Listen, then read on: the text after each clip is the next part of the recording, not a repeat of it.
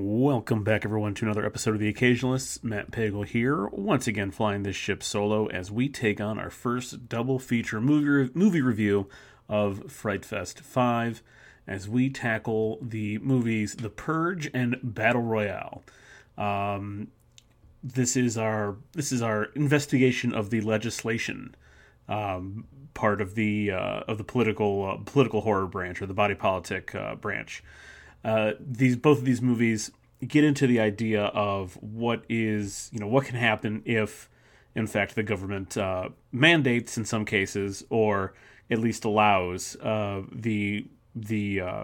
allows extreme violence, sort of in service to the state. I guess is the best way to put it.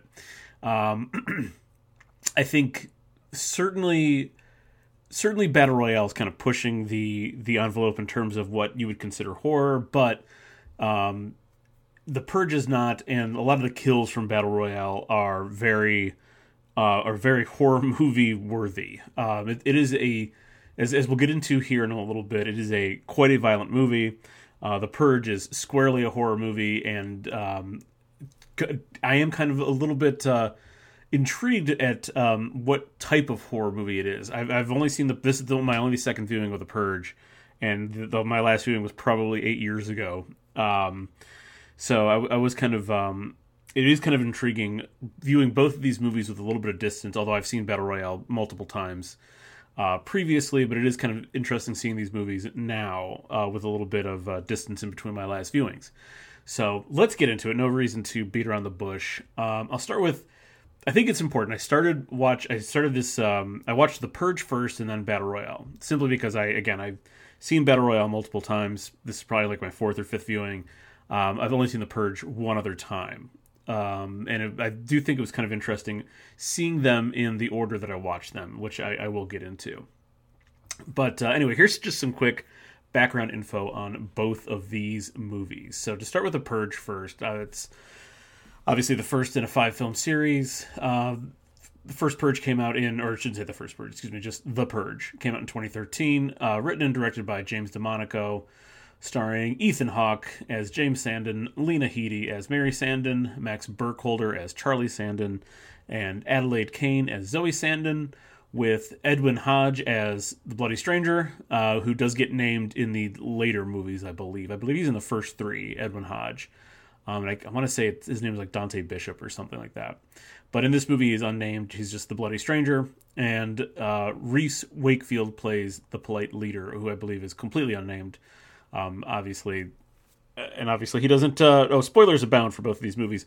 Obviously he doesn't make it to any of the other movies. So there you go. There's your main cast for The Purge. The idea for The Purge sprung from a road rage incident in which James DeMonaco fought a drunk driver who nearly hit and killed his wife. He and his wife, while they were driving down to, I don't know, somewhere in California. And police were involved. There were arrests made. And, after the incident, his wife remarked how it would be nice to have one free murder a year. I'm not going to lie to you, one free murder a year sounds like a lot. I think one free murder in your lifetime is almost somewhat reasonable, but one free murder a year, that's quite a bit of murder for anyone who lives, a significant amount of time. But clearly this movie takes homage and inspiration from a ton of other movies. Including Battle Royale, but the idea definitely comes from that little kernel, that little incident and his wife's little kernel of an idea. Now, this movie is obviously it's a massive success. It has, like I said, it has spawned 4 other films, and it's one of Blumhouse's many small budget big hits. This movie is on a $3 million budget and grossed $89 million worldwide. That is a massive, massive success. And it's really interesting. So Ethan Hawke kind of did this movie, I don't know if we'll call it as a favor necessarily, but he's friends with Jason Blum, and I think he might even be friends with the director, James DeMonaco. And his inclusion in the film was kind of like yeah, absolutely, I'll do it. We'll add some star power. He did not get paid much up front for the movie, and this is kind of how Blumhouse does all their payment structures, especially for any names that might be in one of their movies. So, Ethan Hawke only got paid, I would guess, I can't imagine much. I know there's a figure out there somewhere, like maybe like $30,000 or something for this movie.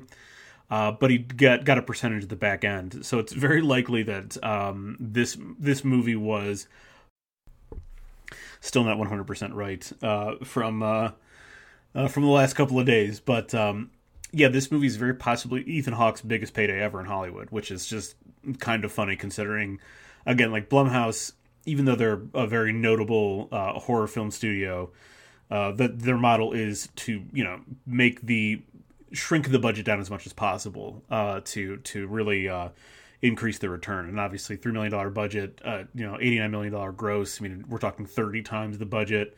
The one that obviously put Blumhouse on the map was Paranormal Activity, which was shot for something like, I want to say like $20,000 or $30,000 and grossed $200 million. So like that's their model. That's the way they do things. And because of that, Ethan Hawke got paid a shitload of money on the back end by this movie. Certainly they didn't. Certainly DeMonico, Hawke, and Jason Blum probably didn't think this would be quite the success it was. In fact, this movie was turned down multiple times because of it. Said no to the story idea when DeMonico was kind of conceiving it. The story idea was rejected by other studios and other collaborators. Just kind of said no because of how anti-American and how oddly violent the movie was in its first incarnation. So that's just a little bit of the background info for The Purge. Now, for Battle Royale, it's from 2000. It was directed by Kenji Fukasaku. It was written by there's a novel and a manga and this movie were all written by Koshun Takami, and the adaptation was for this movie was by Kenta Fukasaki. The principal cast here, this one I had to shrink down quite a bit because obviously this is a movie with a massive cast. There's like quite literally there's 42 students in the movie, and 42 students in the movie, and literally all of them get screen time. So I'm just gonna shrink this down to the kind of important the main cast, if you will. So we have Tatsuya. If I butcher the names, I completely apologize in advance. But Tatsuya Fujiwara plays our main character Shuya. Akimeda plays our main girl Noriko. Taro Yamamoto plays Kawada, one of the transfer students, the older transfer student. Chiaki Kiriyama plays Chigusa, and she's probably one of the people that you might recognize because of this movie and this movie's popularity with. This is one of Quentin Tarantino's favorite movies. Chiaki Kiriyama would then go on to play Gogo Yubara in Kill Bill. If you're not remembering that name that well, she is the one of Oren Ishii's enforcers. She's the one with the spiked ball and a chain, wearing the schoolgirl outfit. The schoolgirl outfit, obviously, clearly being a callback to this movie Battle Royale. So that you might be familiar with Chiaki Kiriyama. Ko Shibasaki plays Mitsuko, and you might recognize her from a few movies that penetrated here, like 47 Ronin, and there's a couple other things that she's been in that have been in American theaters. Masanobu Ando plays another one of the transfer students, the psychopathic transfer student, Kiriyama. And then the one that probably a lot of people my age would be familiar with in a totally different setting, and that is Takeshi Kitano, who plays Kitano. And the reason why I remember the first time I saw this movie, I was kind of like, wait a second, this guy looks super duper familiar. I was a big fan in college back in the day of MXC, Maximum Extreme Challenge, which was an American dubbing, like a very comedic dubbing of one of those crazy Japanese game shows where people have to do just like insane things. They kind of, in a very gentle way, kind of get fucked up doing them. And the show that MXC was dubbing over was called Takeshi's Castle, and that is the Takeshi Kitano, the actor who plays Kitano in this movie, is that Takeshi. It's Takeshi. He's a comedian and a show host in Japan, and he is the in our version in MXC. He is Vic Romano. He's the main host, but he was the host of this TV show in Japan, of one of these one of the wild game shows in Japan, and he's like very, very well known as a comedic figure in Japan. So it was kind of funny seeing, like, upon first realization, who he was, and then like again seeing it more recently, obviously this week. It was just kind of funny thinking about him as like the way I kind of view him through the lens as being Vic Romano, the very sort of like, I don't know, I guess the voice of reason on a very absurd show. So Takeshi Kitano, just a very, and I think for the political satire that Battle Royale is going for, it is kind of important to have someone who is a comedic figure be the main sort of antagonistic force, or the main representative for the antagonistic force in this particular movie. Now, Battle Royale is a absolute pop culture game changer in Japan and abroad. So much, like, this was a huge thing in Japan in 2000, at the end of 2000 when it came out. Members of the National Diet, which is essentially the equivalent of the American equivalent would be Congress, but of the Japanese National Diet, wanted the film banned, and they essentially slapped a health and safety warning on the movie as harmful to teenagers, in the same way that we're kind of beginning to, that Congress and certain educational groups are making very, very pointed warnings about social media and the internet. The National Diet in Japan was essentially saying that this movie is unsafe and harmful to the youth of Japan.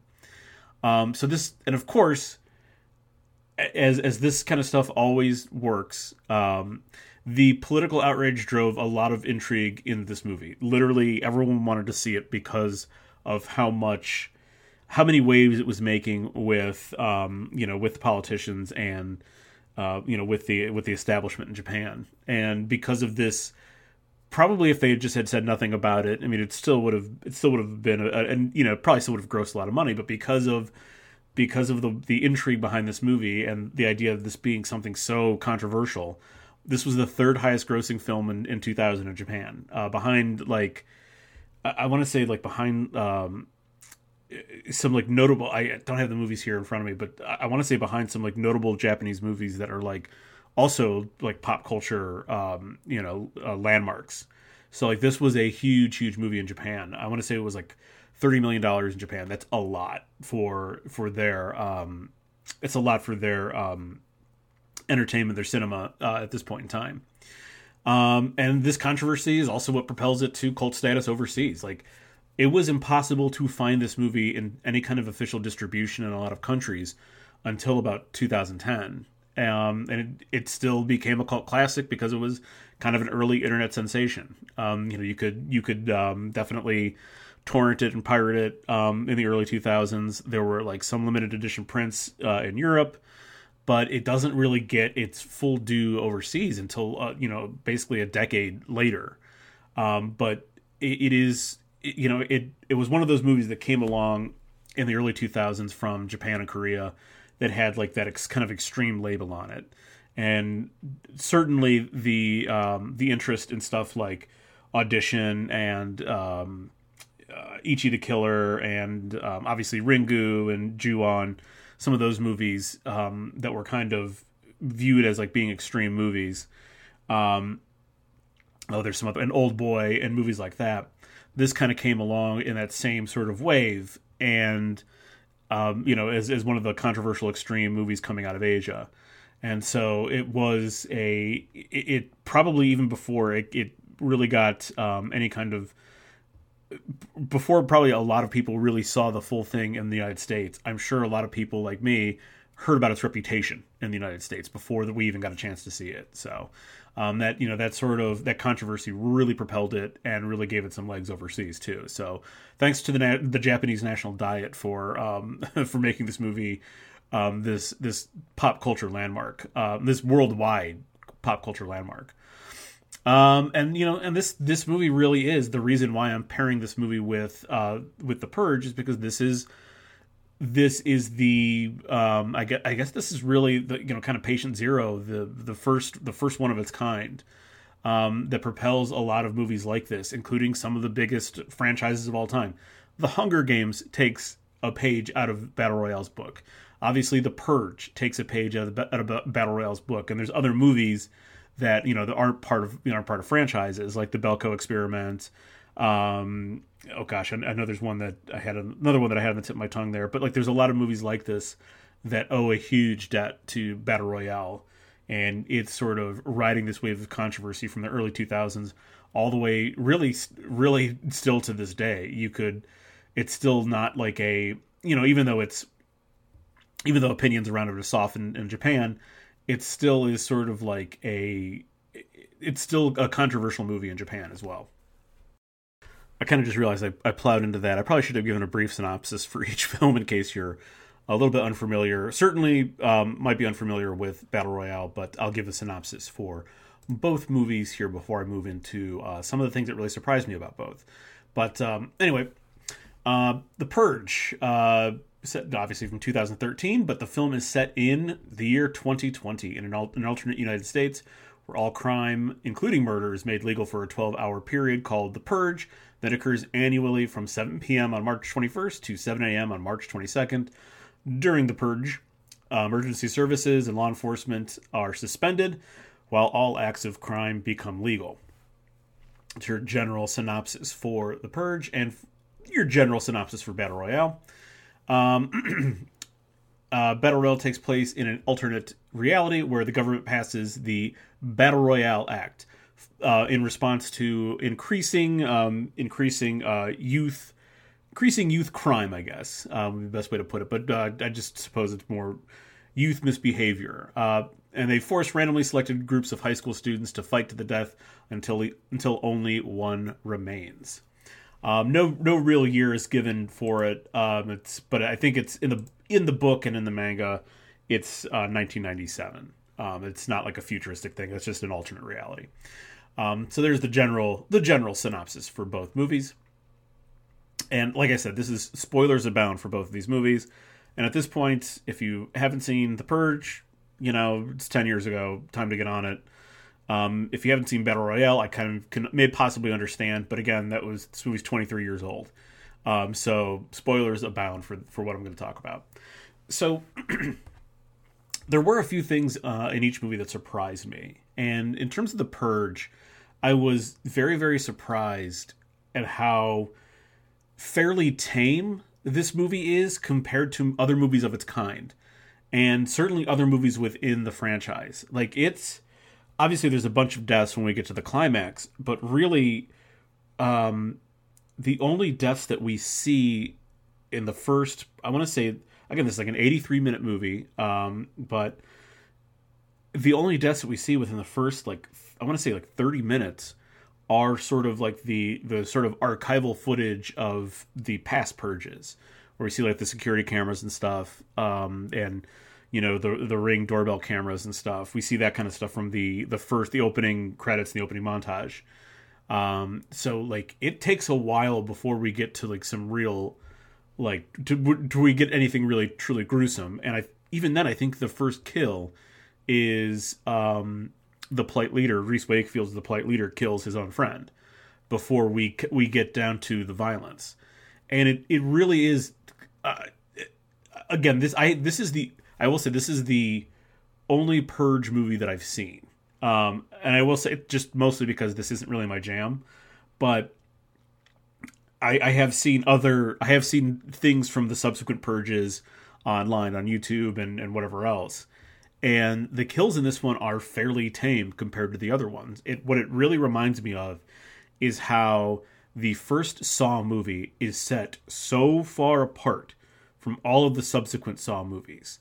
While there are some pretty like gnarly deaths in Saw, there's only like two. Take that back. There's only like two gnarly deaths in Saw, and there's only like I want to say like 3 or 4 total deaths in Saw, 3 or 4 total kills in Saw, and two of the 4 like implied. Carrie Elways and is it Lee? I think Lee Wanell is the other guy in the room in Saw, with with Jigsaw lying there on the floor, and those are just sort of like presumed deaths. The subsequent Saw movies go like way over the top with everything, obviously, and this movie feels kind of like the same thing, where it is fairly almost comparatively chaste compared to the other movies within its franchise and other movies of its kind. So that was really like surprising to me upon seeing this movie for the second time. I just kind of forgot how almost quiet this movie is, and like the horror is kind of this, almost like this. We're like kind of doing like a stalking movie. We're in the dark. You don't know what's around the corner. Like that's where the horror really is coming from versus it being a gory movie. Although we definitely get some solid kills in this movie. I also, as I mentioned before, this movie is 83 minutes. I forgot how streamlined and easy this movie is to watch. It's an absolute joy when I find a genre movie, be it horror, be it sci-fi, comedy, whatever. When I find a movie that isn't fucking 2 hours long, this was fantastic. It is blissful. It is quick. It doesn't need to be very, very. It doesn't need to have like too much to it. We are introduced to the characters, where we get the background info about, the reasons for the purge, the economic collapse, unemployment, violence, whatever, and then we just get right into it. We don't need anything more. I was surprised, and I'll talk about this a little bit. Talk about this later, but I was surprised about like the clunky part in the middle with the relationship of. It's not the middle, I guess it's more like the first third between Zoe and Henry that just felt. It just didn't feel like it fit the rest of the movie, and it really didn't. And we'll talk about that in a little bit, but it definitely kind of didn't fit within the movie, and it kind of unintentionally sidelined Zoe as a character. It just kind of made her feel like an accessory to the movie. So that was kind of surprising there, but again, something that we'll cover in a little bit more detail because it was clunky, and it there's a reason why it was so clunky. In terms of Battle Royale, I legitimately forgot how intense the violence is. This is, again, I think this is, we're stretching we're stretching what horror is a little bit to cover this movie, but I don't think really that much. This movie is incredibly violent, and some of the kills are way over the fucking top. Some of the kills are reminiscent of something straight out of Saw. One of the first kills is our main character's best friend. I believe his name is Nobu. And Shuya's best friend is Nobu. And he kind of has like early in the movie, he actually assaulted and cut our main antagonist Kitano when Kitano was a school teacher. He actually assaults and cuts him with a knife right in the butt. Like slashes him right across the buttocks with a knife in our opening scene, which pushes Kitano to quit teaching and obviously become one of the administrators of the BR Act. But anyway, he really kind of goes at it with Nobu in our introduction when all the kids from their class are brought to the island. He and Nobu get into it, and he activates Nobu's collar. And I kind of forgot. I was expecting just like sort of a complete head explosion, but it's really this much more gruesome. These electric collars that they're all wearing that have explosives embedded in them. It really just sort of pops the neck open, almost like a slasher movie. Like you see the explosion and like his head clearly snap and break, and then it's just a spray of blood everywhere. It's pretty fucking intense, and I was kind of shocked by that, and that was. Right after, I believe that was right after Kitano throws a knife and pegs this like 13-year-old girl straight in the head, with a throwing knife and kills her. And then those are the kills that start off the movie, and then literally once we get all the kids out into the island that they're brought to kill each other off, we have a girl get just shot straight through the neck with an arrow. We have some kids committing suicide and hanging themselves. there's a bunch of scenes of shootouts that are fucking graphic, where kids are just mowing each other down. I mean, it is intense. Like, I forgot how violent this particular movie is, but it does fit in with, as I mentioned before, all of the extreme, all of the so-called extreme movies that were coming over from Japan and Korea at the time. These Japanese horror and action movies were really going for the violence at this point in time. So it does fit right in. I just was kind of, again, it's probably been like 5 or 6 years since I've seen this. I was just kind of like, holy shit, I forgot how violent this movie actually is. I also forgot that we get like we get more character depth than I recall too. This movie's, depending on which edition you watch, it's just under or just over 2 hours. And they do fill that with some important character vignettes and flashbacks. And it gives a lot of the characters more depth than I expected. Obviously our main characters get most of them.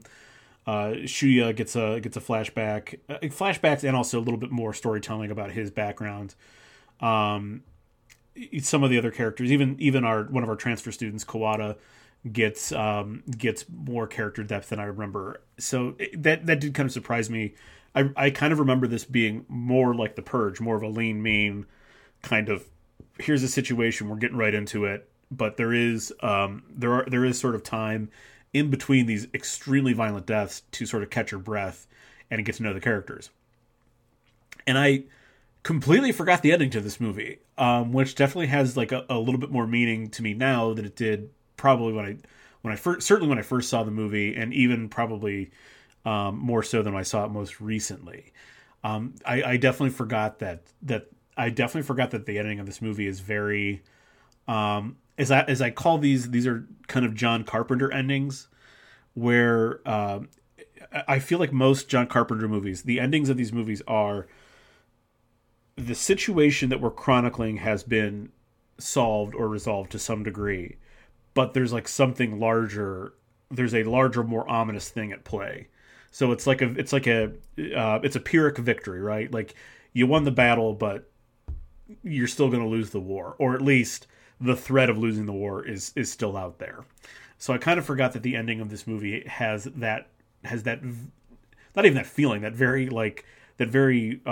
puts it right in your face that, like, hey, this is not the happy ending that you think it is. Now, obviously, I picked these two movies, and I picked all of the movies for this month because they all share some kind of similarity or multiple similarities in terms of like how we're covering it. With in this case with legislation, and then obviously when we cover the elites and enforcement. So let's get into some of the similarities here. So the political messaging is very, very similar in both of these movies. These are both different versions of a right-wing disciplinarian wet dream.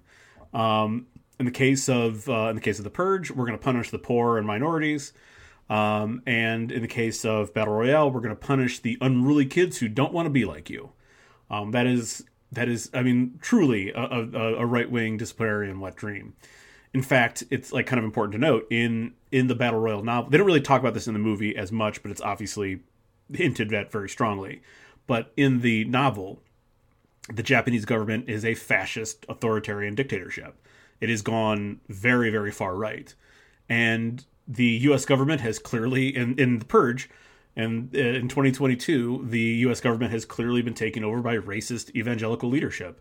It's very possible that in the 2022 of The Purge, that Matt Gaetz and Marjorie Taylor Greene are president and vice president of the United States, and I guess Lauren Boebert is the attorney general or something, because I'm not sure how else we get to this point, but it's very clear that in both cases, even though it's not explicitly mentioned in The Purge or Battle Royale in the movies, it's very clear that that political leadership has gone extremely far right. It's there you go. Anyway, just to real quickly, I'll hit. Let me reinforce this point here before I go to the next one. Especially in The Purge, it's very clear that there's religious undertones to the idea. Like there's like a prayer, right? There's like a prayer that the Sandins neighbors are kind of chanting before they're about to kill the Sandins. There's this this idea that we're blessed by the purge. So it clearly has very very conservative Christian, conservative right wing overtones. Even though we're not explicitly saying that the government is even the U.S. government is gone far right.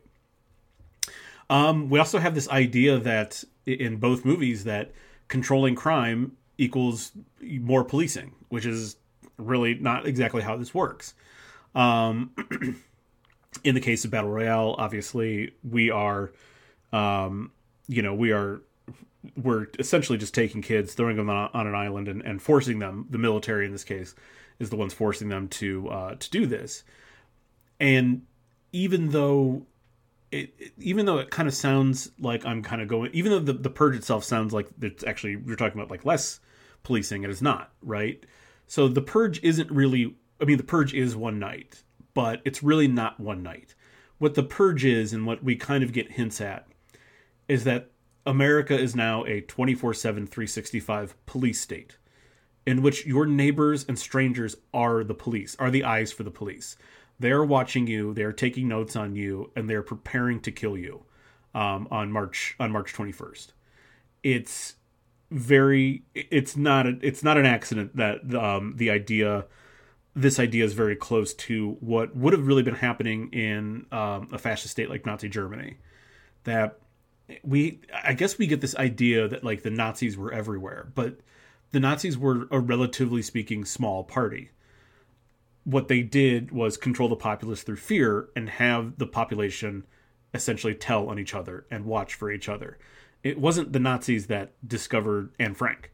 It was her neighbors, more than likely, who turned her in and turned the Frank family in. And that's how fascist dictatorships work, because they can't be everywhere. They frighten people into being everywhere for them. So even though the idea behind the purge is, one night, crime's legal, whatever, we're shutting the police off, we're shutting everything off so you can do whatever you want. It's and they talk about how the crime rate has plummeted. It's not because of the purge necessarily. It's because day to day people live in fear of one another, that crime has dropped, that people are, again, I'm probably not articulating this 100% clearly. But the U.S. in this version, the version of the U.S. in this movie is a police state, even though it isn't explicitly stated. It's also this very interesting sort of. They also both have this very interesting idea that like economic hardship is mentioned in both movies, that the economy was out of control prior to the BR Act and prior to Purge Night being instituted. And economic hardship will be cured by scaring and eliminating certain groups of people. It's this idea. It goes back to this, harkens to this idea that in most cases, the poor people are somehow the cause for economic ills. But, in the purge, it is very clearly stated that like a lot of the victims of most of the victims of the purge are those who are economically disadvantaged. And, but on a positive note, unemployment's way down and the economy's up. Which, whatever, I would think, and this is me kind of getting a little bit too galaxy brained with this, but I would think killing millions of citizens every year and traumatizing an entire generation of kids would lead to some terrible economic outcomes. That like if the wrong people get killed, and I don't mean that like in terms of like there are right people to kill, but I mean like if enough people get killed who are who like own businesses, who who are critical to the transportation industry, etc., every single year, then what would begin happening is there would be less and less people to fill, like if enough small business owners in a town got killed, then who would step up to fill those roles, right? You would be creating economic hardship by essentially, you kill a small business owner, you kill the business. Especially if it's a successful business, you've now killed one of the moneymakers in your town. So I would think that this would actually, in terms of the Purge, certainly, this would just cause more economic hardship.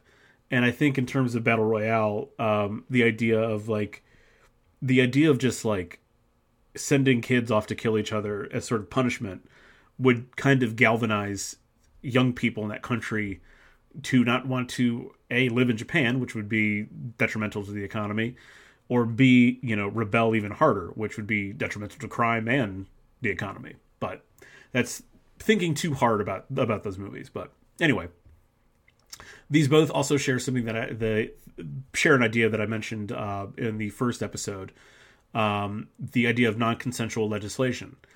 The legislation of state-sanctioned violence against its citizenry was clearly not something put to a national vote, because who the fuck would vote for this?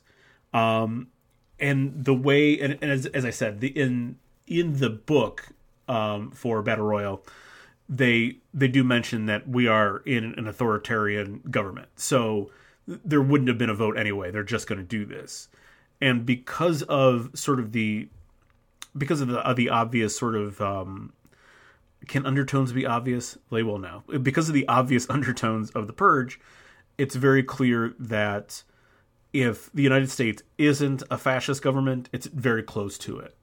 So they can pass legislation, with minimal oversight from the other branches of government, right?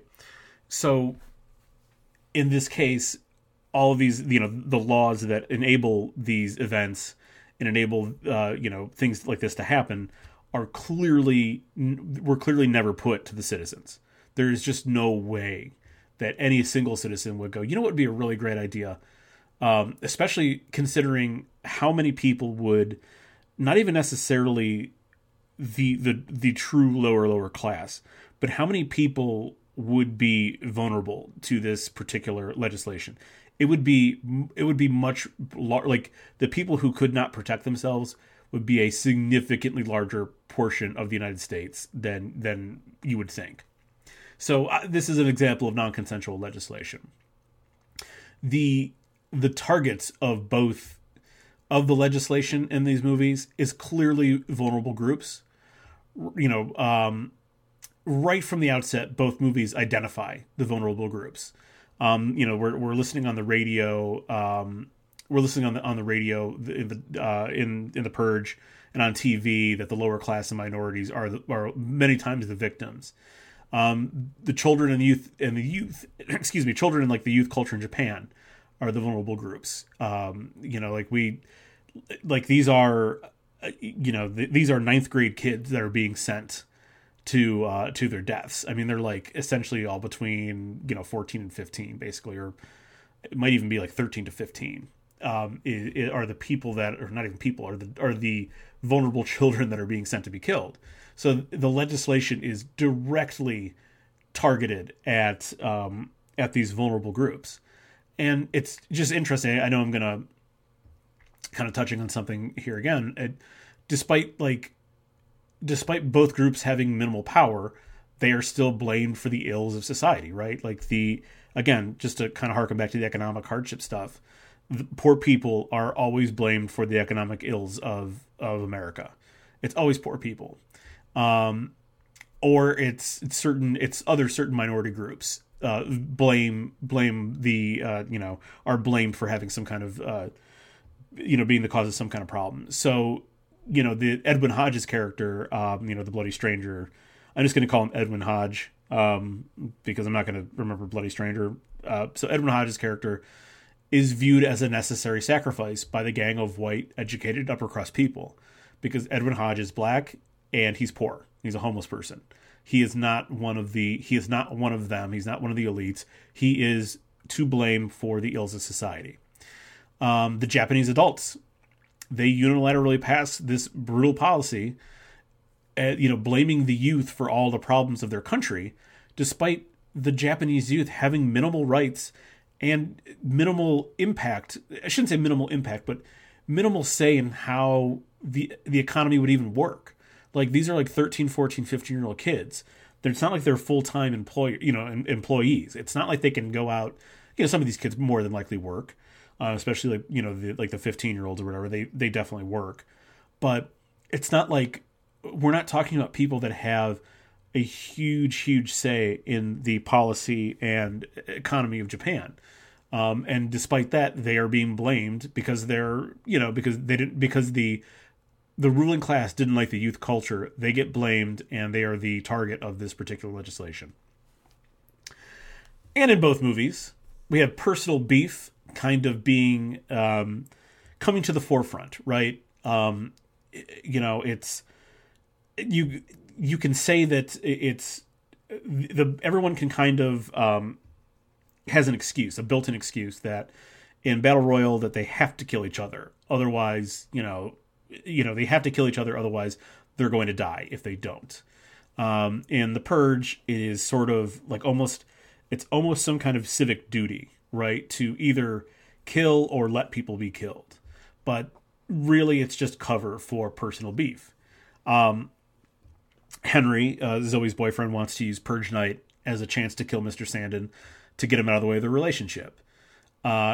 Grace and the other neighbors take the opportunity to kill the strangers first. Not out of, at first you kind of get the idea, maybe the thought that it's like for neighborhood protection, like that the neighbors are coming to step up to help the Sandins, but it's just to settle score with the Sandins for building this massive addition to their house because James Sandin sold them all the, their home security systems for the Purge.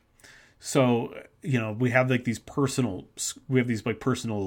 issues coming to the forefront, even though the people that are going to use these, that have like these personal grievances, are still going to hide behind the law, essentially. And that's why they're going to let the law sort of let them get away with kind of bringing their personal issues, to a boil.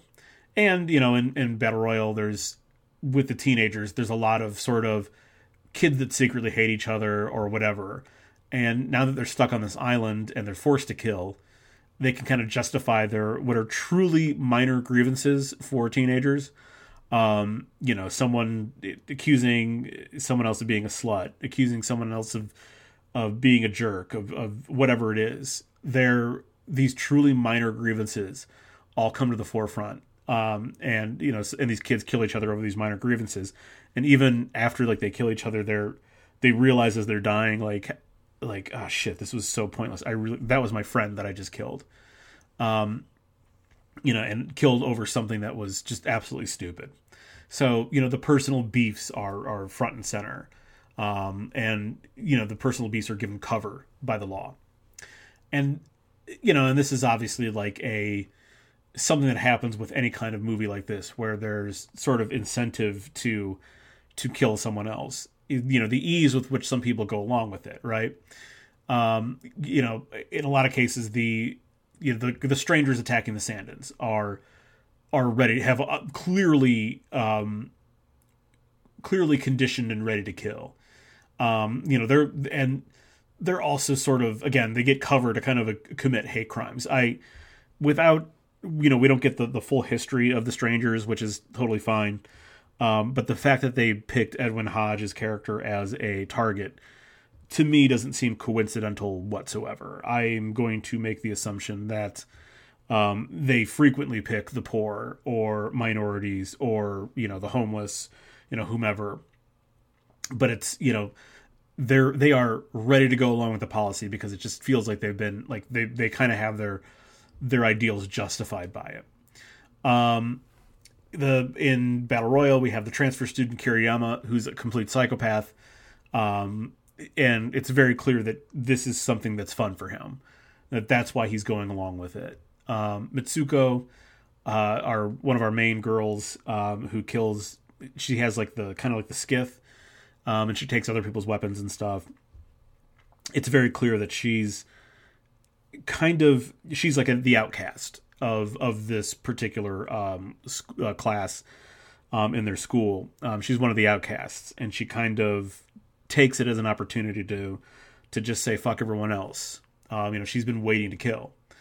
But also in the case of the way that the body politic works, the people killing are also the victims of the body politic. And this is, this is just how the body politic has to function, right? In these kind of movies and stories. So the first kill outside of once they get out into the wilds of the island, the first kill is a very clearly scared kid who launches an arrow through a really otherwise defenseless girl who didn't seem like she was interested in killing anyone. Obviously, we don't get like a ton of story on this necessarily, but she just didn't seem like she was very interested in killing anybody. And she gets an arrow launched through her neck and dies. And the kid who kills her is very, very frightened, and it was just like is panicked because like, well, if I don't kill, then someone else is going to kill me. And when this kid eventually does get killed, literally just like a minute later by another kid, he was killed by another scared kid who didn't really seem like he was interested in killing him. So, in the case of Battle Royale, these kids are really being the psychological torture of the idea that like kill or be killed is pushing them to do stuff. They are, despite the fact that they are killing each other, they are all victims of the body politic. The Sandins literally have built their lives on the Purge, and they were willing to give up a defenseless person in order to preserve their lives, right? Like, and obviously they end up killing strangers who were trying to come kill them, but the lengths that they were willing to go to, killing James, killing Henry, killing the strangers, and before kind of, I guess, coming to their senses, they were more than willing to throw a defenseless Edwin Hodges, defenseless person out to the wolves, essentially. So in some way, shape, or form, the way that the body politic has to keep its power, everyone has to be a victim. Every single person that is under the rule of the body politic has to be a victim. Otherwise, it cannot keep its own power. And then, like, our final similarity here are the endings. As I call them, again, I'll call them John Carpenter endings, right? Where the story, the immediate issue has been resolved, but there's clearly so much more out there that it just doesn't feel like it's a complete and total win, right? So to take the Purge first, the Sandins mostly survive. Obviously, James Sandin dies, so the Sandins make it through the night, but their father's dead. Zoe's boyfriend is dead. They've all killed somebody. I think Charlie's the only one who doesn't kill anybody. But these people are all emotionally traumatized. And they still have to live next door to the people who were more than ready to kill them in their own house, simply because they put on an addition. And, when we see them sort of walk out after 7 a.m. on March 22nd, they kind of look around, they're kind of like holding each other, and they're kind of looking around. It's just like, there is like a feeling of relief, like we made it. But just because this Purge night has ended, the clock has restarted. 364 more days until this happens again. And it's very clear that, even though this is supposedly doing good for society, all of the damage that it's doing to the people that partake in it or don't even partake in it is immeasurable. And that's really what the ending is saying in the Purge. In the ending for Battle Royale, Shuya and Noriko survive, but all of their friends are dead and died horrible, grisly deaths. And in some cases, they were responsible for killing their friends. And in almost every case, their friends tried to kill them. And these kids are just like, I mean, I don't know how you couldn't help but be fucked up after like escaping this horrific scenario. in which really there was the reason why you're there was just simply luck of the draw, or I guess bad luck of the draw. And even when they escape, they get in a boat, they get off the island, with the help of Kawada, who, their only friend in this whole mess, also dies in the boat, before they get to safety. But their safety isn't even true, because they again are still living, and this is the case for both movies. They are still living in a world where the conditions for this still persist. So sorry, just to wrap back around to Battle Royale, we see that they escape, and okay, they've escaped. They've gotten out of the situation they were put into, but the government is still in control. The government that made this happen is still in control, and now they're labeled terrorists, and they are wanted countrywide.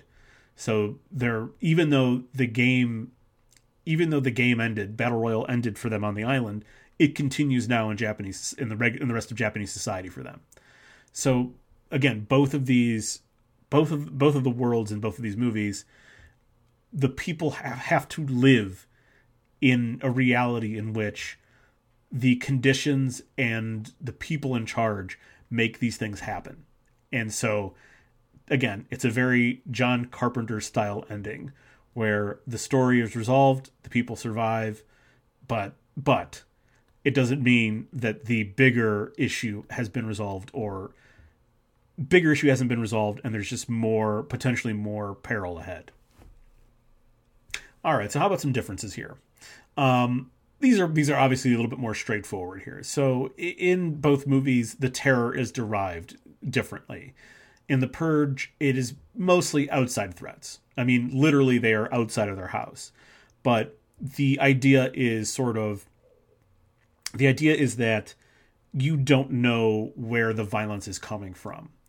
And there doesn't really seem to be any rhyme or reason for the violence other than opportunity.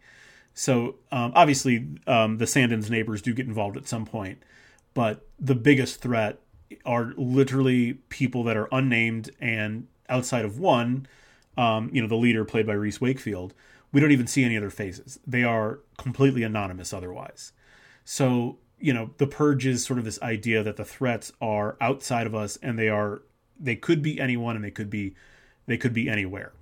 Whereas in Battle Royale, you're talking about familiarity and friendship are the weapons, right? Like everyone knows each other, and because everyone knows each other, it makes each encounter more intense emotionally and more horrific when people do turn on each other.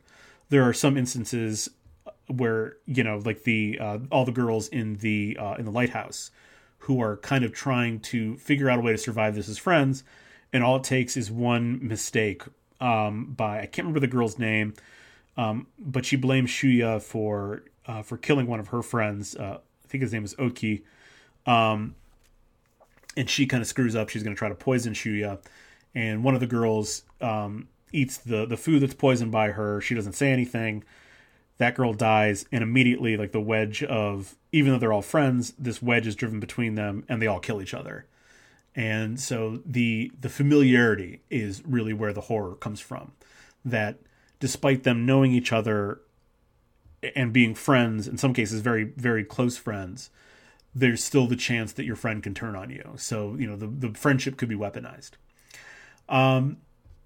There's obviously more character development for the key characters in Battle Royale. Again, The Purge, I don't think The Purge necessarily needs character development. I would have liked to seen some in some cases, and we'll get to that. But, I think it is important in Battle Royale because the familiarity of these characters is one of the reasons that kind of makes the situation all the more insane. We do need a little bit of character building. So we do get a pretty long look into Shuya's life.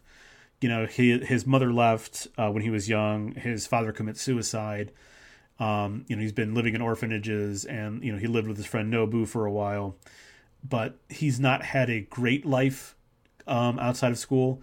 Even though he really is one of the kids who seems like he's at least trying. He's trying hard to kind of be to kind of make his way in the world. But he's been dealt a really bad hand. We see Mitsuko, one of the characters who's really driven to kill. We get her background and why she is so completely detached from the people that she's killing. We see her as a, maybe a 5-year-old or a 6-year-old, be sex trafficked by her mother to a stranger for a little bit of gin and some cash. And, we get this very, even though it's really not that graphic or anything, it is so fucking creepy. This scene is extraordinarily creepy. And you get the obvious idea that this is not the first time that Mitsuko was sexually assaulted by someone that her mother let sexually assault her, for a little bit of money. And, she's kind of later on in life, other girls call her a slut for sleeping around or whatever, but clearly like she has weaponized sex in her own life because of the way it was forced upon her as a child. And, it's caused her complete detachment from normal human emotions. Right. We get the backstory for Kawada, kind of trying to understand why his love died on the island in years previous. And he's trying to understand, she smiled before she died, and he's trying to understand like what's happening, why that happened and why she smiled before she died. We get, even though this isn't like a really deep character development, we get a little bit of time, and I can't remember these boys' names, but the 3 boys who team up to build a bomb. They're going to try to, they hack the grid that the computer system that they're monitoring all the kids with, and they're going to build the original idea was to build a bomb to try to blow up the command center. But so I can't remember those kids' names, but we get this like little bit of the main kid who's like kind of the computer hacker. He shows this book, and it's like, this is a legitimate manual that was produced by back in the 1970s by a group of political radicals for building bombs, essentially to protest against the Japanese government at the time. And it's like heavily hinted that I think it's his uncle was at one point in time a Japanese soldier, but now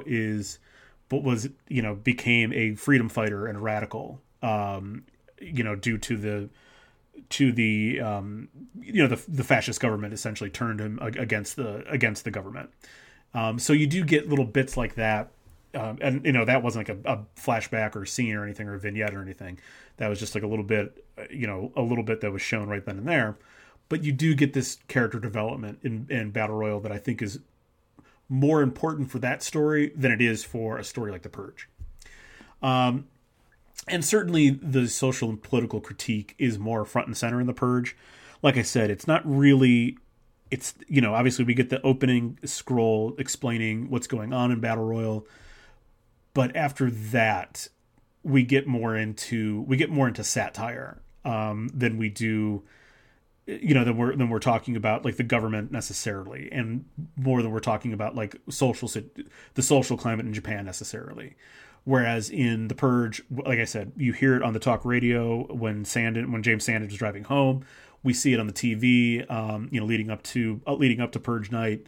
The idea that like all of this is a very, we are talking about this much more than we really are in Battle Royale. In the book, obviously, it is much more front and center. The idea of this authoritarian government is much more of a talking point and much more of a focus in the book, but not in the movie.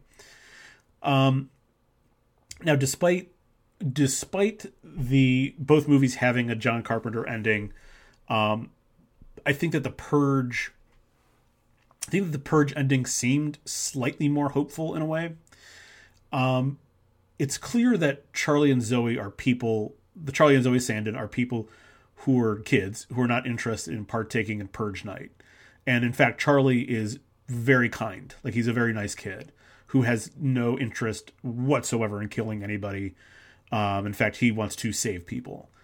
So whether or not this was intentional, the fact that the kids who have clearly grown up with multiple purge nights, these kids haven't been radicalized by it, does signal some kind of hope that the cycle could be broken, right? That there's no way that they are the only kids who have grown up under the Purge Night legislation. There's no way that they are the only kids who haven't been radicalized, which does kind of, again, I don't know if this is intentional or not. It does kind of, because I also haven't seen any of the other Purge movies besides this one. It does kind of, intentional or not, it does kind of signal that possibly there are more people than we think that are against this, and that we could one day in the future not go out and randomly kill people just simply because we want to. And also, again, the Battle Royale is definitely, it's probably, I think the language barrier might have something to do with this, but the Battle Royale isn't serious. I shouldn't say it's not serious, but it's satire. Whereas the Purge is taking its political commentary with much more seriousness. I think the only real kind of satire in it is the neighbor Grace, who is kind of like a two-faced Karen type of character.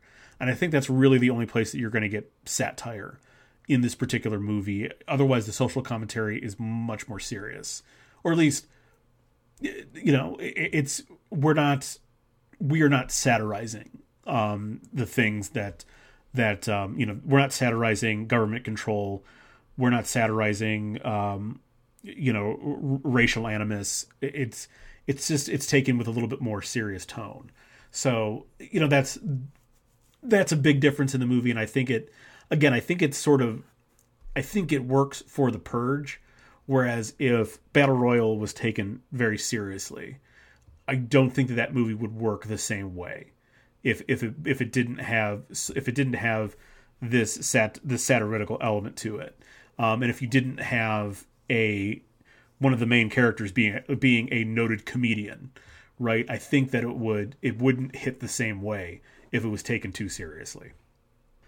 All right, so I do want to go over some missed opportunities, and we'll start with Battle Royale. And I want to start with Battle Royale because I feel like there are no missed opportunities. I think this is a perfect movie in the way that when Chum and I used to do cinema dissection, it's not like it's a perfect movie. Like there is, we could update the special effects, and there's lines of dialogue and performances and things that I'm sure that aren't perfect. But in terms of the story that it's trying to tell, the target that it's trying to hit, all the notes that it's trying to make, and its commentary that it's trying to make, it hits every single one on the head. There is nothing that you could truly do, other than sort of cosmetic things and maybe a few budgetary things. There's nothing you could do to improve this movie. It is perfect. This would 100% pass the cut in cinema dissection, the same way that Tremors is a perfect movie, that RoboCop is a perfect movie. Every mark that those movies are trying to hit, they hit. Everything that they do in a practical sense, in those movies in terms of effects, and in this movie in terms of effects, they hit the marks that they're supposed to hit. And there is nothing that you really truly could do to make any sort of improvement on those movies. And Battle Royale, like I said, Battle Royale fits that mold perfectly. This is a perfect movie. There is nothing that you could do to improve this. Now, I will say there are several missed opportunities in The Purge, and I think I'll just highlight kind of two of them that I think are the real big missed opportunities here.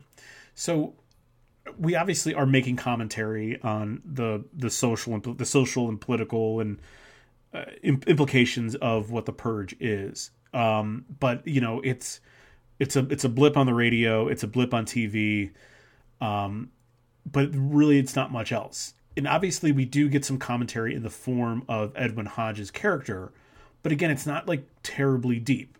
We know that obviously Edwin Hodge is black.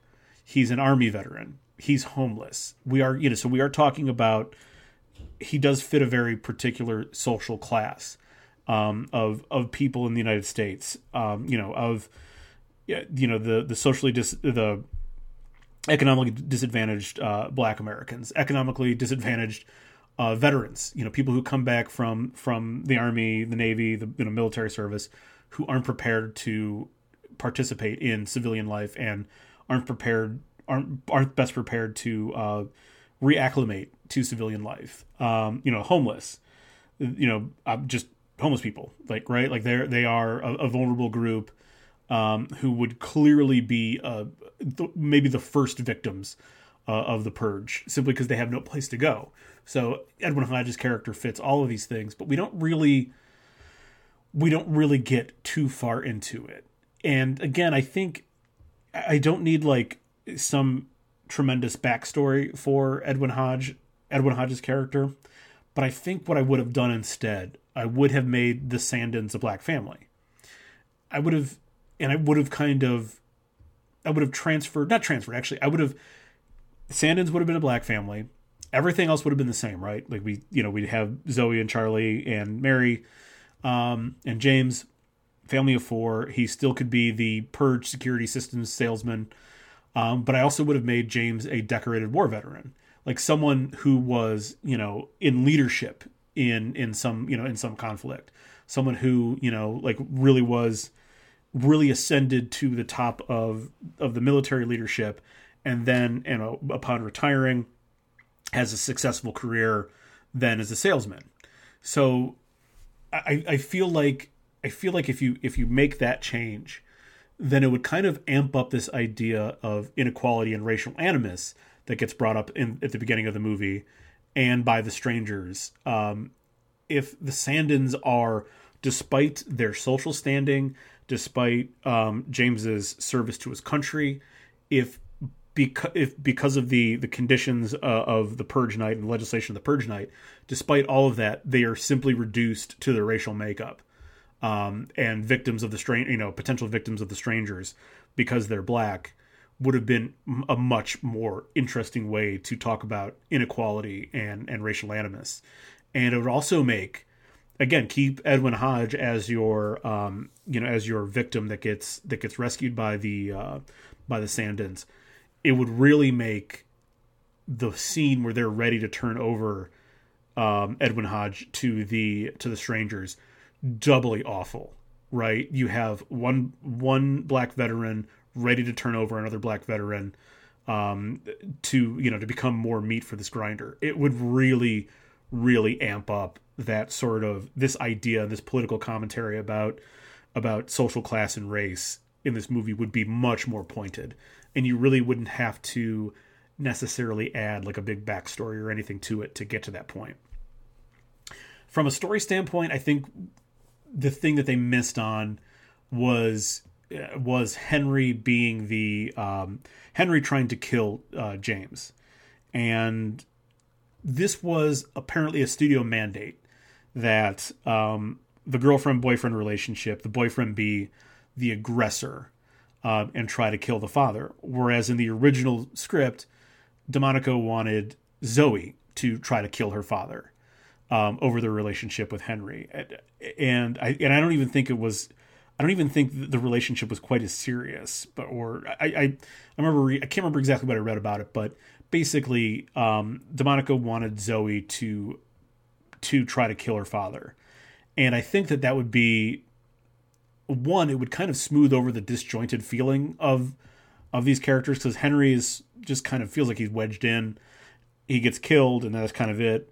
And like I said, like once Henry gets killed, Zoe kind of, other than her final moment where she kills Reese Wakefield's leader, she's not really doing much in this movie. It's basically James, Mary, and Charlie, and Edwin Hodge's character are really the focus, and obviously Reese Wakefield's character. They're the focus, and Zoe's just kind of off in the. I mean, she just kind of disappears for a little bit in this movie, and it would just feel. I think it would feel much more. It would just be much more interesting if the Sandin family was collapsing from within while trying to deal with the outside threat, right? Like, I think that makes the story just a little bit more interesting if we have that sort of extra wrinkle in it, as opposed to the as opposed to really that issue kind of being taken care of within the first 25-30 minutes of the movie. It's kind of resolved in a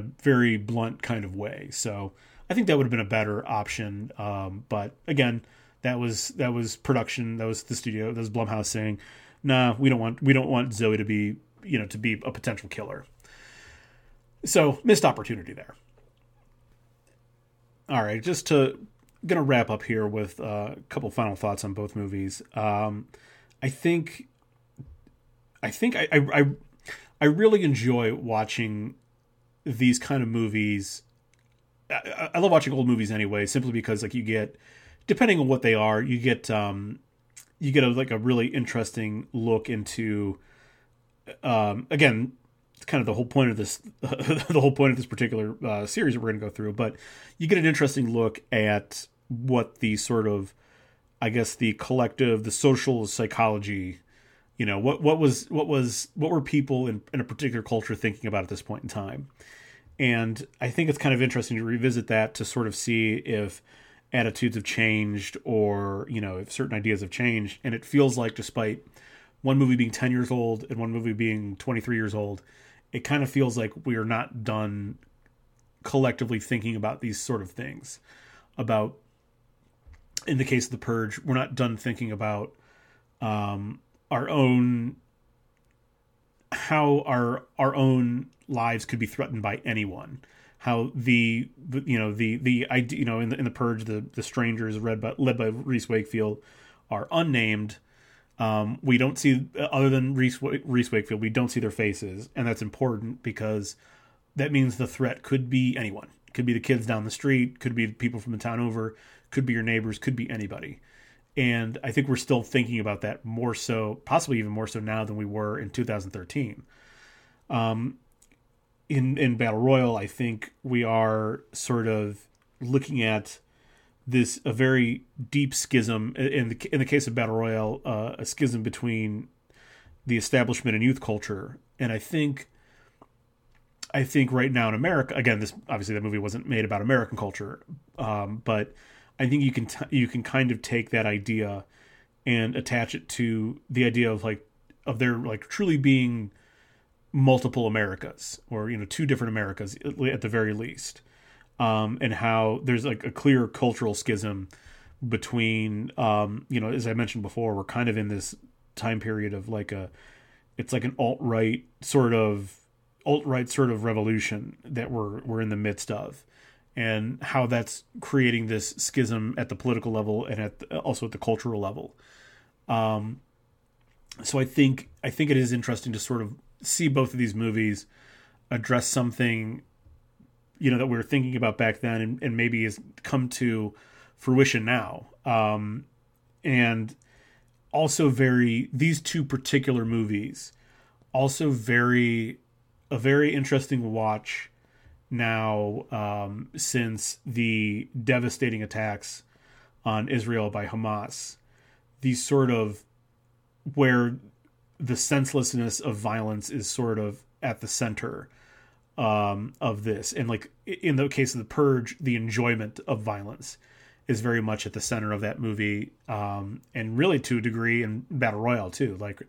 It's very clear that the government, the idea is to try to control youth culture, but it's very clear that there's a whole system set up around it that really enjoys watching these kids kill each other, and under the sort of the lens of what has happened recently, where it was very clear that this attack was enjoyed by the perpetrators. It does put a different sort of lens on these two movies to kind of think about, that the ideas don't seem so far away, right? That the idea that people enjoy this kind of shit, it doesn't seem that far away when we have a very recent, well-documented real-world example of it happening. And especially in the way it sort of plays out in both of these movies, where, there's a lot of coverage of this. There's media coverage of it. It's an event, right?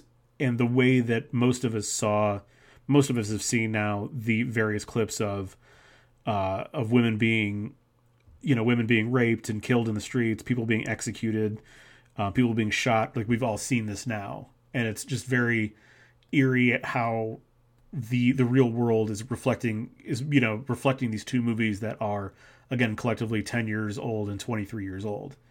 So it's just very interesting lens to see it now. Also, it's just, I don't know, like, I think as the more distance you get in these movies, and like thinking about how, like, I watched, especially like Battle Royale, watching it when I was like in my like early mid-20s, essentially, how the enjoyment that I got out of it was very different from the enjoyment that I got out of it now.